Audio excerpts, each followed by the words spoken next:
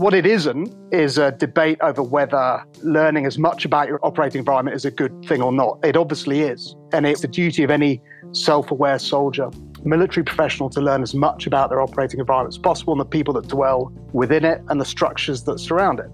The issue that I want to look at is what happens when you try and use that knowledge as an instrument of change. We're frightfully culturally aware, but we don't like your culture.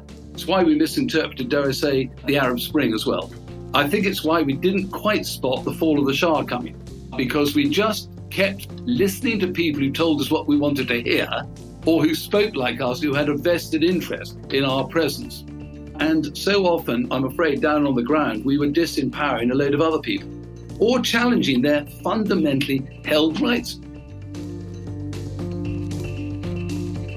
Welcome to the latest episode of the Irregular Warfare Podcast. I'm Andy Milburn, and I'll be your host today along with Kyle Atwell. Today's episode focuses on the role of cultural awareness in successful counterinsurgency operations. It has become axiomatic that cultural awareness is a key to success in counterinsurgency operations. Our guests discuss whether this assumption is true. Is the cultural training that military and interagency players receive indeed the linchpin to success in counterinsurgency, or is it a red herring, even a harmful distractor in the absence of a coherent strategy? The answer is not a simple one, but important for national security policymakers and practitioners to understand. Sir Simon Mayle retired from the British Army after a distinguished 40-year career, much of it spent in the Middle East. His time in uniform culminated in the position of Prime Minister Cameron's security envoy to Iraq and the Kurdish regional government. Since retirement, he has written and spoken extensively about Western involvement in the Middle East, and has also authored a book, Soldier in the Sand, A Personal History of the Middle East. Dr. Christian Tripodi is head of graduate studies for the Defense Studies Department at King's College. His research focuses primarily on irregular warfare, particularly the approach of Western militaries to irregular warfare and the forms of knowledge they use to understand the environment. Christian is the author of the book, The Unknown Enemy, Counterinsurgency and the Illusion of Control, which is the basis for today's conversation. You are listening to the Irregular Warfare Podcast, a joint production of the Princeton Empirical Studies of Conflict Project and the Modern War Institute at West Point, dedicated to bridging the gap between scholars and practitioners to support the community of irregular warfare professionals. And here is our conversation with Sir Simon Mayle and Christian Tripodi. Sir Simon Mayle, Dr. Christian Tripodi, welcome to the Irregular Warfare Podcast. We're excited to have you both today, and we appreciate you taking the time to join us for this conversation. Thanks very much, Andy. Looking forward to it. Yeah, looking forward to it too. So we're going to discuss today whether cultural awareness on the part of an external intervention forces matters in counterinsurgency operations. So to start, why is this question important? Beginning with you, Sir Simon, if you don't mind.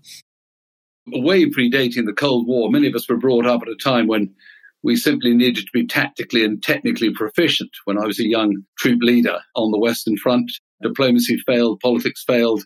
Third Shock Army came across the border. We engaged them, ding-dong battle. Who knows? We went nuclear, Russians, Soviets went back, etc. But that was quite rare in our experience at the time. We were a colonial army for a long time. We were a post-colonial army as we withdrew from empire. And my first experience really was when I finished doing what I would call straight armored warfare, great counterstrokes across the northwest plains of Germany, and found myself in Oman working with the Sultan of Oman's armed forces. And I was the inheritor of a hugely successful counterinsurgency operation down in the south, in which the issues of a cultural understanding, both the strategic, operational and tactical level, we didn't use the term operational so much then, was very important. But there's no doubt about it. It's no good being culturally aware at the tactical level if your strategic objectives are falsely set. In that case, of course, we were very heavily helped by the Sultan himself, Sultan Qaboos, understanding full cultural awareness of his own country and his own influence on the way that the United Kingdom forces operated in that environment. And in many ways, we had to at that stage because it was hybrid war for us.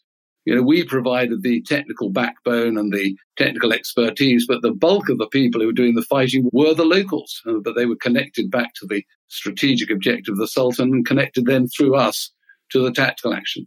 And since then, we've seen it more and more often. But cultural awareness itself is most certainly not enough if it's only at the tactical level. Chris, there's been a lot of clamor over the past 20 years since 9/11 and probably before that cultural awareness among counterinsurgent forces is an important element. But your book examines this in detail. Can you dig in a little bit to what your arguments are and your findings are, reflecting on Sir Simon's initial opening? So just to provide some context, I teach, I'm a King's College London academic, but I teach at the UK Defence Academy. And so for the past 20 years, get a lot of speakers and senior military coming to stand on the stage and address the audience, and particularly during the era of Iraq and Afghanistan. And you hearing from these speakers and also, the doctrine and the general sort of tone of the conversation around those campaigns was that cultural intelligence was key to the success of effective counterinsurgency or any sort of intervention when you're fighting your sort of wars among the people, as it were. And it's held almost to be like some sort of secret source. You get this understanding. You understand the environment, you understand the people, and then you can exert influence and achieve your objective. And that's almost the sort of simplistic level of the debate that was occurring at the time. So I wanted to test those assumptions, basically. And I wanted to understand whether, cultural intelligence understanding, or as the military might call it, situational awareness, was as fundamentally important as it was claimed, and the extent to which it really makes a difference to campaign outcomes. So I wanted to examine how cultural intelligence, cultural understanding functioned as part of the exercise of power and influence in these big, ambitious expeditionary coin campaigns, the French, the Americans, and the British had mounted sort of over the past 50 years. And importantly, it's about how military actors use that sort of knowledge as an instrument in the way that it aids their decision-making. And as part of these very ambitious attempts to sort of transform target societies in accordance with, as Simon was saying, sort of often very bloated strategic objectives. So what it isn't is a debate over whether learning as much about your operating environment is a good thing or not. It obviously is. And it's the duty of any self-aware soldier, military professional, to learn as much about their operating environment as possible and the people that dwell within it and the structures that surround it. The issue that I want to look at is what happens when you try and use that knowledge as an instrument of change. Okay, when you try and alter, for example, the politics of a country to try and suit your objectives as a counterinsurgent. So that debate just fitted into a much broader theme about population-centric coin, because that way of war sits upon the need to understand the local environment. That's a central part of it, and the extent to which that enables you to control the operating environment. And the book is subtitled The Illusion of Control. So that gives you some idea of where I'm coming from. So ultimately, the book is about a set of concepts and ideas relating around cultural intelligence and population-centric coin, the beliefs that guide counterinsurgents in their endeavors, and then the things that distort their efforts and prevent them from succeeding. Chris's point is very well made.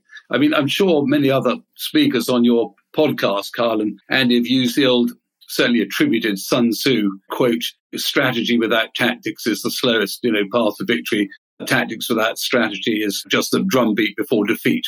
And that's why I think Chris is absolutely right. We'll give you a degree of tactical control. And you can add to the effectiveness of your tactical control, to my mind, if you are situationally aware, which includes cultural awareness in very complex societies. But frankly, if you've got your cultural awareness at the macro level all wrong, you really are in a bad situation for dealing with the macro. I'll take as an example Iraq, absolutely classic. The macro level, people genuinely didn't get the fact that, I'm slightly paraphrasing, Arabs and Persians were different.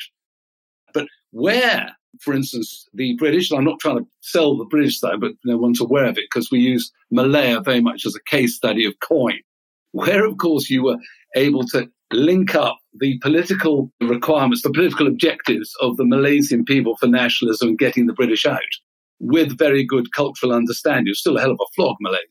You then had a political objective that in which your tactical actions and your strategy were combining. We had the same, as I say, in Oman. Where you were someone like Algeria, and the French had been there forever, it was metropolitan France. So they really should have understood better. But actually, the macro strategic objectives were just unobtainable. So however much the French officers, soldiers, and it wasn't really that much because they were a conscript army, they were going to get, ultimately they were going to lose unless they were going to, sink the whole GDP of France into fighting that operation. And of course, you get external players. So I'll just make that as a general point. I think there's difference between cultural awareness helping you tactically and cultural awareness actually acting against you. I mean, Simon mentions Malaya. It's an interesting one. It's held up to be a sort of paradigm of coin success. I think what differentiates Malaya in an important way in terms of this debate from, say, Iraq or Afghanistan is British and Commonwealth forces in Malaya.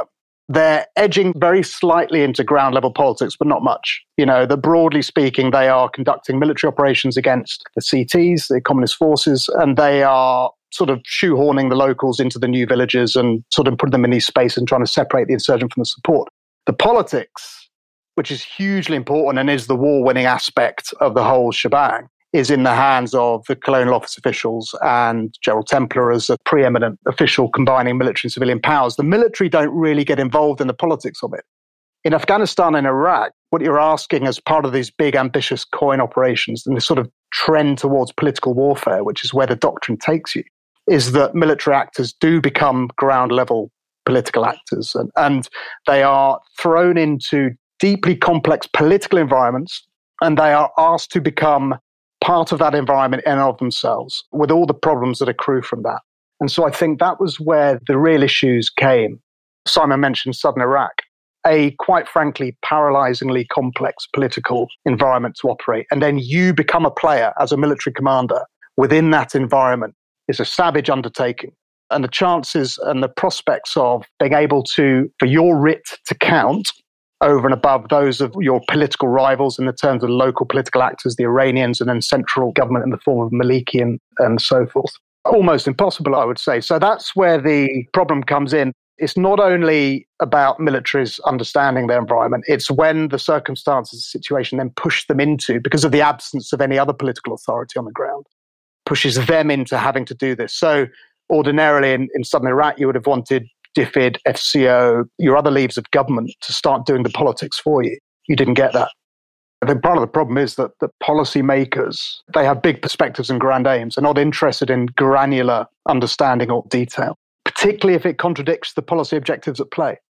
So Montgomery McFate, for example, who, I have some issues with some of her work, but I find a lot of it very interesting. But, at the very outset of the campaign in Iraq, she said, look, this fundamentally will work as long as you empower the tribal system to work on your behalf. But of course, that fundamentally contradicts the entire rationale and the logic for the war, which is to create a pluralistic democracy. Rumsfeld is not interested in hearing that you should empower the tribal sheikhs and bring them into the picture.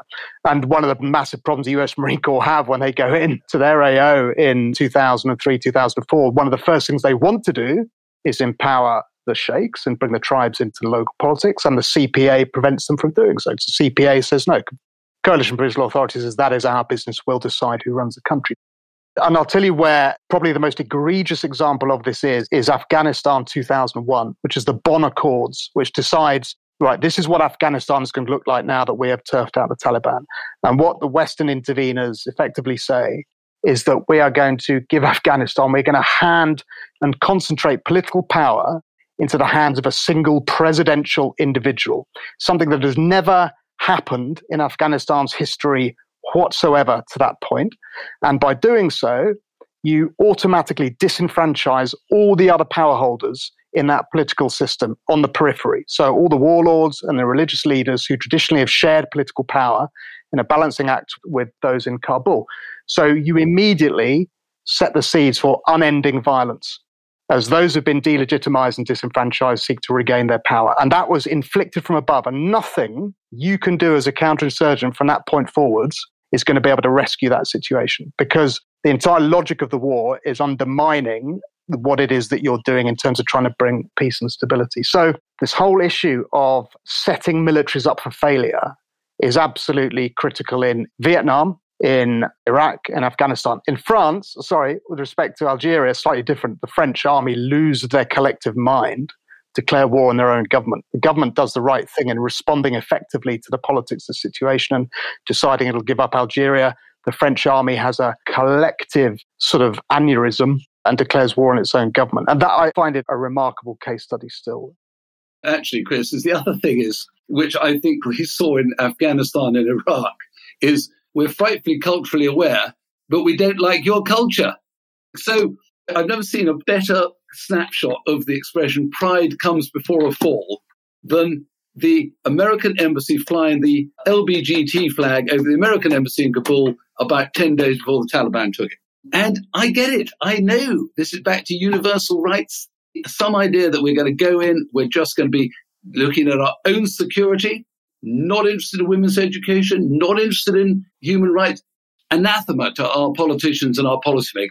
I absolutely get it. But by goodness, we underestimate the social conservatism of societies and the religious piety in a manner that we didn't years ago, because we came from quite socially conservative, religiously pious societies ourselves. But there's been such a divergence, and it's why we misinterpreted, dare I say, the Arab Spring as well. I think it's why we didn't quite spot the fall of the Shah coming, because we just kept listening to people who told us what we wanted to hear, or who spoke like us, who had a vested interest in our presence. And so often, I'm afraid, down on the ground, we were disempowering a load of other people, or challenging their fundamentally held rights, because we didn't like them. So we were saying, we're absolutely culturally aware and we really understand it. But sorry, I'm not interested in this patriarchy, not interested in this, your attitudes towards women, gays, whatever. Really, really difficult. And our soldiers on the ground, I think, who utterly got it. They think, my God, we've got to do something to move this society on. But we then began, that's where you get this extraordinary mission creep that goes into nation building or nation, transforming in a manner that makes actually fighting tactical battles very, very difficult. So when you get pushback, you start killing people. And when you start killing people, you're back into a culture that supports the vendetta and the blood feud. Christian, this one's for you. What is the solution? And I ask that because changing policymakers seems kind of an ephemeral objective. But is there not a responsibility on those senior leaders in uniform then to, all the things that both you and Sir Simon have mentioned as being obstacles to lasting success in these wars? Are these things that senior military leaders should be bringing to the attention of policymakers? So this is where I probably rile Simon's feathers to some extent. Well, that's why I asked it. I think to some extent militaries are complicit in some of what happens. And I'll explain how. So part of the book was, why do things not work as we think they should be in these sorts of interventions? There's no doubt that the scene setting is hugely problematic. So that the putting of the military into a situation where success is going to be very hard to achieve is obviously not ideal. But there are additional problems as well. One of those is simply actually the power and agency of those that we engage with on the ground. They have their own power, their own influence in a way that often outweighs ours. And when we engage with them, we find that we have all the guns and the money, but often they have the real influence to make things happen. And, we talked about local politics in southern Iraq, and we can talk about the same at the village level or district level in Afghanistan or Vietnam, But other things are problematic as well. So I think doctrine is a real problem. I think it is reductive and it gets a lot of things wrong, and it gives military actors a false understanding of the problem that they are confronting and therefore leads them in the wrong direction. So the doctrine writers need to have a little bit of a look at themselves. But more important than that, and one of the sort of central aspects of the book, was understanding how militaries approach COIN in a cognitive sense. How do they interpret the problem? How do they frame it in their minds? And so I borrowed from Professor Colin Jackson, who you've had on the Irregular Warfare podcast. His basic premise is that Western military professionals respond to counterinsurgency in very particular ways, and that they interpret it initially as a small version of big war. So they devote a primarily military response to addressing that. When they realize that only gets them as far as a stalemate, because military primacy only matters to a certain degree in COIN, they incorporate some other methods, some additional sort of population-centric methods, engage with the locals, build some schools, build some hospitals, whatever. But they never divert far from their preferred mode of operation, which is essentially the application of compellence and force. So there's a lot of decoration around that in the form of population-centric methods, but the central behavior is military-centric in the sense of, we are the state's professional managers of violence, this is what we do best, this is how we operate. I think that's a good point. And earlier when Simon said that we had a decent cultural awareness in Afghanistan, my initial question was, how much did we really embrace it? And I have a few kind of points on this. First, It seems like, at least in the United States military, there's very few units who actually are fully dedicated to cultural immersion. I think the U.S. Army Special Forces might be kind of an exception to that. But otherwise, a lot of units who deploy to Afghanistan and Iraq may have gone a couple weeks of language training. Maybe were taught a couple things at their pre-mission training, but really deep cultural understanding is difficult. And then, as you said, there might be a focus on kinetic operations and implementation phases. Colin Jackson has kind of argued. But the last thing, I think a point in your book, which is worth expounding on, is even if we had units who were fully culturally aware, they spent years immersing in this. And I think maybe Sir Simon's personal experience ended up, being this way in his operations in the Middle East. I believe an argument you made in the book is that it's just too complex with local politics for even the best intentioned, best informed external actor to ever fully understand what they're getting enmeshed in. Is that kind of an accurate interpretation of your argument? Yeah, I think so. And I think you can know a lot about a society by engaging with locals. You can read academic works and, you can talk to anthropologists, but some things are simply too difficult to understand, or they are actively hidden from you by the locals themselves. They will hide from you what they consider important often.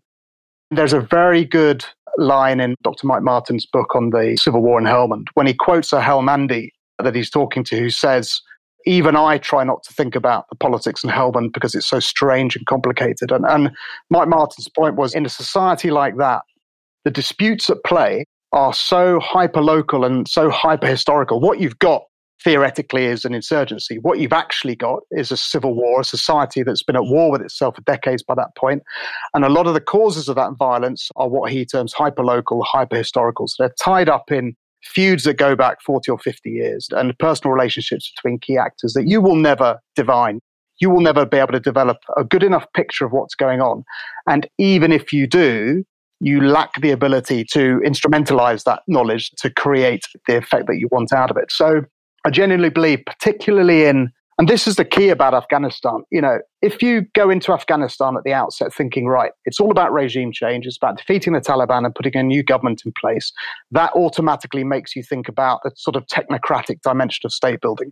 If you think about it as a society that's been at war with itself for 270 years by that point and has been tearing itself apart on a consistent basis, and that you're about to fully immerse yourself in those internecine disputes that have been going on for decades, then you might have a very different idea of the amount of good that you can achieve and the amount of things that you can understand. And I think that was one of the mistakes made at the outset. It was seen as quite an anodyne task. Remove the Taliban, create a new legitimate political creation in the form of Karzai government, get some sort of infrastructure built up and throw some money at the problem and then you can go. But actually what you're getting engaged with is a conflict so complex that even locals don't quite understand it.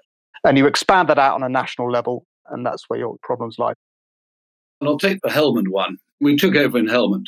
We knew again the background of Helmand. It was a huge irrigation project set up in the 1950s, and they brought in tribes from all over Afghanistan, which was great, lovely. But what they did, of course, was they brought in all their own cultural things, be it from Herat or Mazar-e Sharif or Jalalabad or Kandahar. In many ways, we should have spotted this. Again, this is why I say some of the early mistakes just come back to haunt you. And constantly in Helmand, we would find a tribe would take us on. I say us, in this case, the Brits, the Americans came down, as Chris has referred to their surge. And they'd take us on, and then they'd suddenly realize we were winning tactically, because, we win every firefight, but, that doesn't ever mean you necessarily get your strategy right. And then their relative strength, relative to another tribe next door, would begin to wane. So suddenly they'd put a truce in with NATO, build back their strength, because actually what they wanted to do was get this. And a lot of the intelligence we were getting was all, that chap, Chris Tripodi, bloody hell, I know he's in the Taliban. So we go in and get Chris Tripodi, and then we find it's just a straight fight there. You three as military professionals, you know what it's like to be put in stressful environments and have to absorb information very quickly to make sense of it.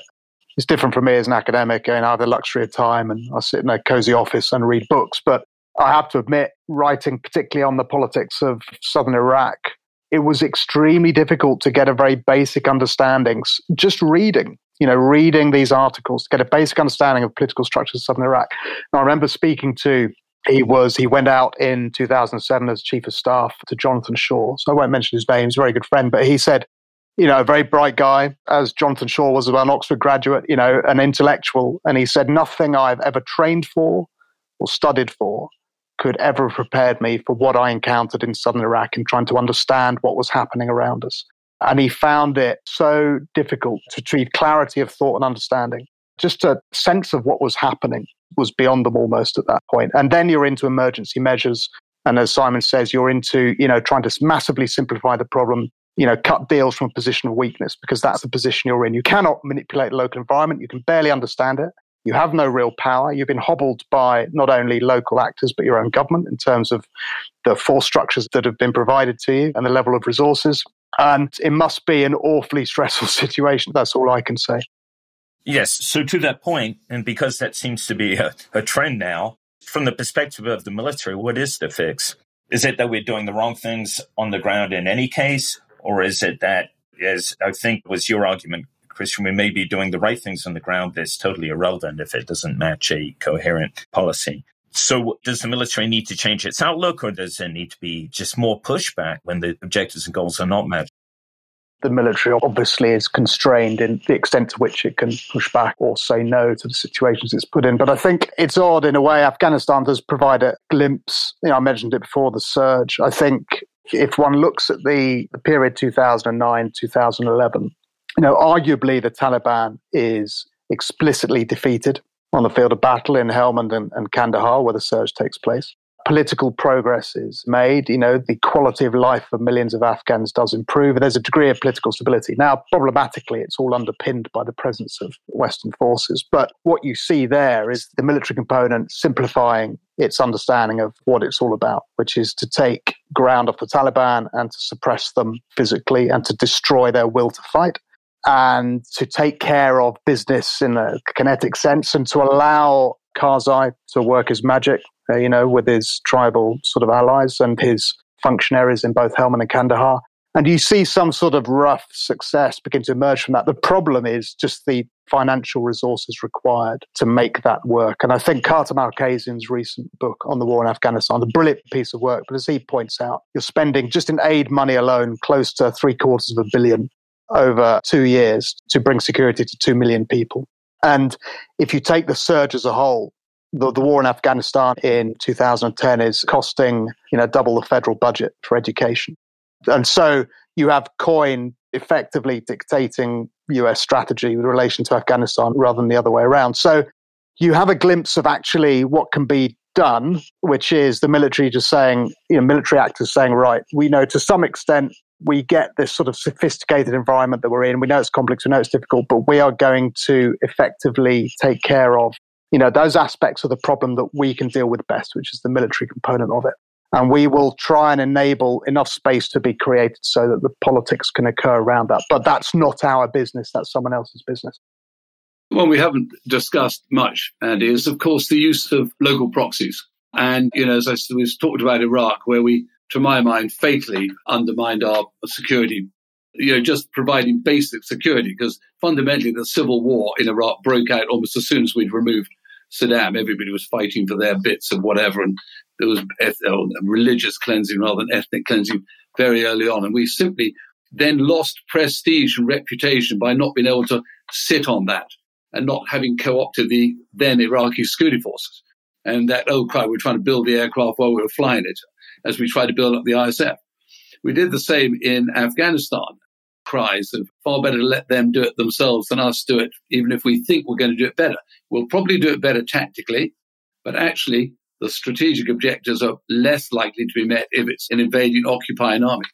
Where we've managed to train, partner, train, assist, and accompany, I think we've seen where there may have been more successful models. And that was the tragedy, to my mind, in Afghanistan, going back to the question about 20 years, well, hang about. Because very small numbers at that stage, given the investment we'd already put in, blood and treasure, was holding a reasonably big ANSF in the field. Now, it wasn't liked, it was corrupt, there were all sorts of other things. But walking away was absolutely, to my mind, the wrong answer. We're staying there with contractors, numbers of American servicemen, and then providing that where NATO could build. Actually was, from a straight security point of view, providing enough security that we weren't going to get these great migration flows, which we are going to get now. If we'd gone into Iraq saying the last thing we're going to do is get rid of the Iraqi security forces, we'll decapitate the top Baathists again, I think we'd have had a totally different outcome. When we went into Oman, as I say, largely because I think politics and tactics were well aligned, the cultural awareness was dovetailed. And we found actually communism was not popular, of course, with a tribal religious organization, so we could turn that back on them. But what it was, again, was very small numbers of technically proficient Westerners with access via radios to firepower, very important for keeping infantry confident on the ground. And that sort of model, I do think, works in coin. And again, requires cultural awareness and the preparedness to accompany those you train, because these are sort of shame-based cultures. And where commanders step up, which is why they often collapse when they're all indigenous, but a backbone of American-British expertise with connectivity back to medical, logistics, surveillance, of course, target acquisition, air and aviation, actually reduces the number you've got. But it's quite difficult to build up that capability from scratch while you're right in the middle of both an insurgency and a civil war. Although this discussion's been about cultural assimilation or cultural awareness, it seems to me from what you both have just said, it's really about political will, because arguably the difference between, those on the edge of the empire and kind of the modern day version within, for instance, UK or US military, the main difference is longevity in their position. It's not necessarily a difference in keenness to learn the culture. It's just the ability to do so in such a short period of time. I don't totally agree with that, Andy. The anecdote that, again, is in my book, and it's quite well known, is people going into Tony Blair, who was a pretty mediocre historian at Oxford, frankly, and spending about 2 hours getting the maps out, talking about, Karbala here, and this is holy ground, and pilgrims come from Iraq, and watch out for the Syrians because they'll do a Takfiri deal, and da-da-da-da-da. And the Sunni Shia, and watch out for the Kurds, and this, da-da-da. 2 hours into it, at the end of it, they walked out. And that would be helpful to take over to Washington, your political understanding of what you might do at the political level to make sure the military are set up for what they're going to do. His cry was, yes, but Saddam is a nasty man. Yes, no, we're all agreed on that. They don't have a problem with that. But trust me, there may be worse things for our own long-term objectives than getting rid of him, the Sunni cork in the bottle, which we've now seen by removing him, we've allowed the Iranians to go all the way to the bloody Mediterranean coast. It's almost worse than that. I think prior to General Jonathan Shaw going out to Iraq in 2007 to assume command of M&D Southeast, he and his command team went to number 10 to receive, political instructions as to what British policy and objectives were. And I've heard this from more than one individual who was in that room at the time separately. And the instruction given was, Tony would like things to be better than they are now. That was it. It was that classic sketch in Blackadder where he's told to circumnavigate the globe, asked for a map, and is given a blank piece of paper to fill out on his way round.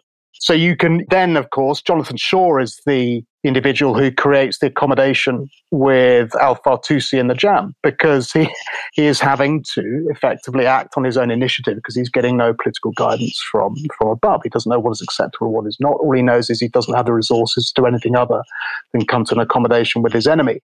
So part of the problem, going back to what Simon said about not disbanding the army and the Ba'ath Party, I absolutely get that.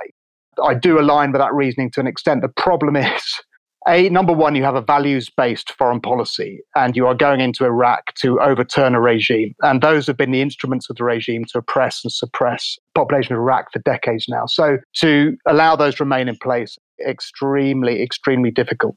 And so I think you're trapped by your own rhetoric. The rhetoric you need to deploy in order to gain public approval for the thing that you're about to do is the rhetoric that then traps you from making the strategy that you need to make in order for things to work. And that was where you find yourself in 2003 and also in Afghanistan. The British found and the Americans found that you find actually the person that is most likely to bring security to your local area is the chief of police, who is a murderous paedophile and is making $3 million a month from the drug trade. But he will actually bring you what you need. But of course, your political masters can't tolerate that whatsoever. So this is the problem. And this is actually Mike Martin, he said this, and I mentioned it in the book. One of the fundamental problems you have with this sort of cultural intelligence, understanding, situational awareness, whatever you want, is that sometimes when you get it, you realize that your objectives are unfeasible because now you understand the fine detail of the problem that you're up against. And then that's when you begin to realize that things are unachievable. So it actually erodes your ability to do things. If you can see things in black and white, fine. But once you start seeing shades of grey, it's a problem. On that note, which is a great move into the third part of this discussion, we talk about implications. And for Christian, what do you see as being the implications for policymakers from this discussion? So there is, first of all, I suppose the ultimate requirement for policymakers is to always differentiate between the desirable and the feasible. I mean, it was desirable that Muammar Gaddafi was not in power and that Libya be a nice, functioning, pluralistic democracy on the back of that. It was never feasible that ever be the case after he was removed from power. And, in the same way, it's desirable for Iraq to be a free market, pluralistic democracy, the same for Afghanistan. None of those things were feasible. So fundamentally for policymakers, it's a fine understanding of the difference between the two, realistically, to sort of trim the ambition and to understand ultimately the limits of our power, I think, the limits of our ability. So the key point of the book was to illustrate that actually, although the actors at play in the form of, the US, the UK, the French in particular, immensely powerful in their own right, the ability to make that power and influence count on the ground is actually very limited because other things matter more. So depending on your objectives, if, for example, you are talking about regime change and turning one country's political tradition into something else, then I would say forget about that. Unless you back that up with, as Simon was saying, a willingness to spend 40 or 50 years there and devote hundreds and hundreds of billions probably into the bargain, then forget about it. Far more limited aims and ambitions about, blocking an adversary or creating a more advantageous state of affairs than might exist at present. Okay, then that's probably the business that you're always going to be in going forwards. And saying that we're never going to do counterinsurgency again or, other forms of regular warfare is a fool's errand. The United States famously comes out of Vietnam, says, right, never again, makes an active decision, get rid of all its counterinsurgency manuals, sort of figuratively sort of burn them and say, right, it's back to the West German, East German plain and wait for Boris to come rumbling towards us in his armored divisions. And what you get instead is 3 decades of small wars, interventions, regime change and counterinsurgency campaigns ultimately in Iraq and Afghanistan on the back of that. And I think Ukraine actually is illustrative of this, what's happening at the moment. You have to acknowledge that the unthinkable is probably going to happen at some point, the unthinkable and the horrific and the undesirable. And to my mind, the world is an unstable and competitive environment. The adversaries are out there in a variety of locations.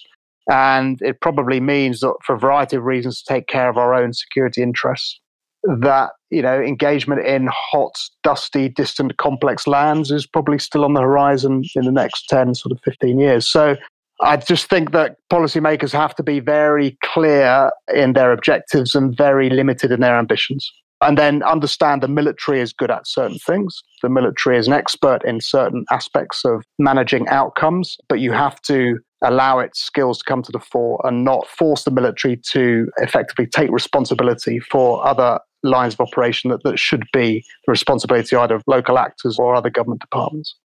That's an interesting observation on Ukraine because there's definitely been a feeling the last year or two that there's exhaustion with counterinsurgency and irregular warfare in certain sectors of at least the United States national security establishment.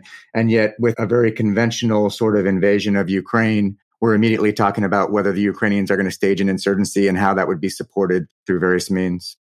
Absolutely. I think it's never going to be off the table. Obviously, none of us can say with any certainty what will happen in Ukraine going forwards, but obviously we have to accommodate the notion that there may well be a prolonged insurgency occurring there in resistance to whatever presence the Russians have. So, counterinsurgency is on the table. It'll be a Russian form of coin and the Russian way of war, but it's there and it's not going away. As we went into Iraq, largely hoping for a conventional war, we fought it actually with considerable restraint compared to how we're seeing the Russians in Ukraine. And then, of course, we went into a counterinsurgency, which is not really on our plans. We weren't configured for it. The doctrine was out of date by that stage. The Russians may find they're doing something similar. They've gone in, with a certain force level, attempting to do not really a shock and awe as the likes of the American ideology of shock and awe was different. It was about actually, say, paralyze, you had objective. They'll use shock and awe the Russian way, which is just massed artillery. But they may well find that it does morph into a counterinsurgency campaign. Armies don't like that. But a quote again I used, and I think it does link to this, is we talked about it last night, which was the Clausewitz, war is politics by other means. But in counterinsurgency, politics is war by other means. And where you get your politics right, how you conduct your military operations doesn't necessarily need to take you into war. And that was the answer in Dover. Funnily enough, it was the answer eventually in Northern Ireland. A mixture of economic advance and meeting in some way the political objectives of the nationalist community were what eventually drove out the poison from the counterterrorism, counterinsurgency campaign. So I do think, as I say, going back to my sort of initial thing, get the politics right, then you can get the insurgency right. As a kind of final question before we close out, the theme of this conversation was, does cultural awareness help in counterinsurgency? I'd just like to close out for policymakers and practitioners. What's your kind of bottom line? Is this something that we do need to continue investing in the future, given that counterinsurgencies are going to be inevitable, even if it's not an ideal kind of approach? Or should we be focusing our efforts in other places? So I suppose the simple answer is yes. So to my mind, what Ukraine represents is a sort of I won't be alone in saying this, a recrudescence of great power rivalry, a new Cold War, and as it probably undoubtedly will, if it mimics the previous iteration, the first Cold War, as it were, then that rivalry and that competition will play out in a variety of locations in a global sense. And if you look at a map of Russian and Chinese interests, Russia in particular, but also, Africa is front and center in terms of not only extracting mineral resources, the supply of weaponry and the sponsoring of political elites. Russia is relatively well embedded in Africa and probably will only be more so over the next decade or so. And a crucial aspect of this, which I think is going to come to the fore over the next few years, is the way in which the Russians are going to position themselves to manipulate migrant flows into Europe. This is a neuralgic issue politically for Europe, for the European Union. You have a significant population growth. Well, I say significant, that's an understatement. So the figures are quite startling. So if you look at the UN forecast, you're looking at about population increase of about 1 billion before 2050 in Africa alone. And a succession of sort of political entities there that cannot cope with that level of growth. And so what you're going to see potentially is vast migration routes northwards. Some estimates of up to 200 million Africans moving into Europe over the next sort of 3 decades. So the issue is, the broader level, well, what do you do about that bigger problem? How do you frame that issue of migration and the effects that may have on European politics? But more importantly, as well as part of that is, how do you deal with an adversary who may be seeking to capitalize on that instability? As a bad actor fundamentally within the international system who will weaponize those sorts of issues. And so I think the ability for Western forces to look at sub-Saharan Africa and to feel comfortable with the notion of operating there in defense of national security interests going forward is important. And as on the basis of that, then, the ability to know and understand enough of the local environment to sort of operate relatively effectively without making problems worse than they already are is absolutely critical. You can't go in blind. So from a purely practical point of view, with my sort of alarmist's hat on, saying, the world can always get worse, I would say the example of competition between the West, primarily, so France, Britain, and the US and Russia in Africa, in and of itself is enough to suggest that the sorts of capabilities and issues that we're talking about still be a priority to a certain extent. Now, we've seen with the British, the Croatian now, the Special Operation Brigade, the Ranger Regiment, Security Force Assistance Brigades. And they will be modelled fairly explicitly. I know the Rangers will be modelled fairly explicitly on the Green Berets in terms of their training and their role. There seems to be, I would hope, an understanding that these sorts of skills and capabilities are still genuinely important. Let's not get overly distracted by what we've seen occur in Ukraine. That's massively important, but that issue will metastasize. It won't just stay there in that form. It'll grow into other regions in other ways. Yeah, I'd agree very much with what Chris says. These are skills we should not be parking. You never know when you need them, and trying to develop them at short notice in the middle of a fight when the politics is all up in the air. We military, I think, need to continue to be the guardian of cultural awareness, or the idea of it. Defense engagement, prevention better than cure. A really big intelligence network manned by people, machines, you name it, that genuinely can lean into cultural awareness. Personal relationships that defense engagement gives you. People who know each other, people who can say, tell me what I'm looking at, and hopefully get an honest answer. Real familiarity, starting early. Those flashpoints that Chris identifies. I think I'll be interested when I talk to my own regiment, Queen's Scream Guards, coming back from Mali. French are pulling out after 9 years. Wagner Group. Some people are saying that Wagner Group are there specifically to generate what that sort of doomsday scenario Chris is about, conditions under which migrant populations go. And so our capacity to do it, to my mind, whether you're in a counterinsurgency or about to go into one, or something's morphed into it, or you're trying to prevent it, to my mind says just continue to invest in these sort of cultural skills that make people much more comfortable dealing in tricky, very complex parts of the world where religion, tribalism, family, history with neighbors, borders, pretty artificial, are important that people understand them.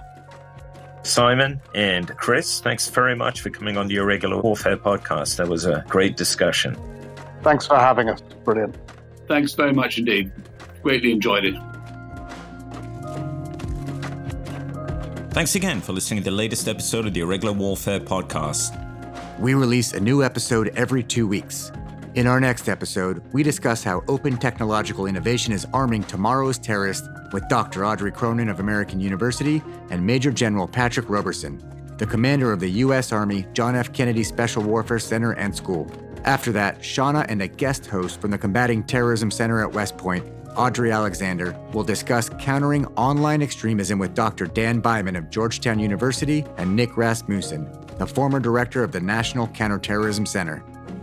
Please be sure to subscribe to the Irregular Warfare podcast so you don't miss an episode. You can also follow and engage with us on Twitter, Facebook, or LinkedIn. One last note. What you hear in this episode are the views of the participants and do not represent those of Princeton, West Point, or any agency of the U.S. government. Thanks again, and we'll see you next time.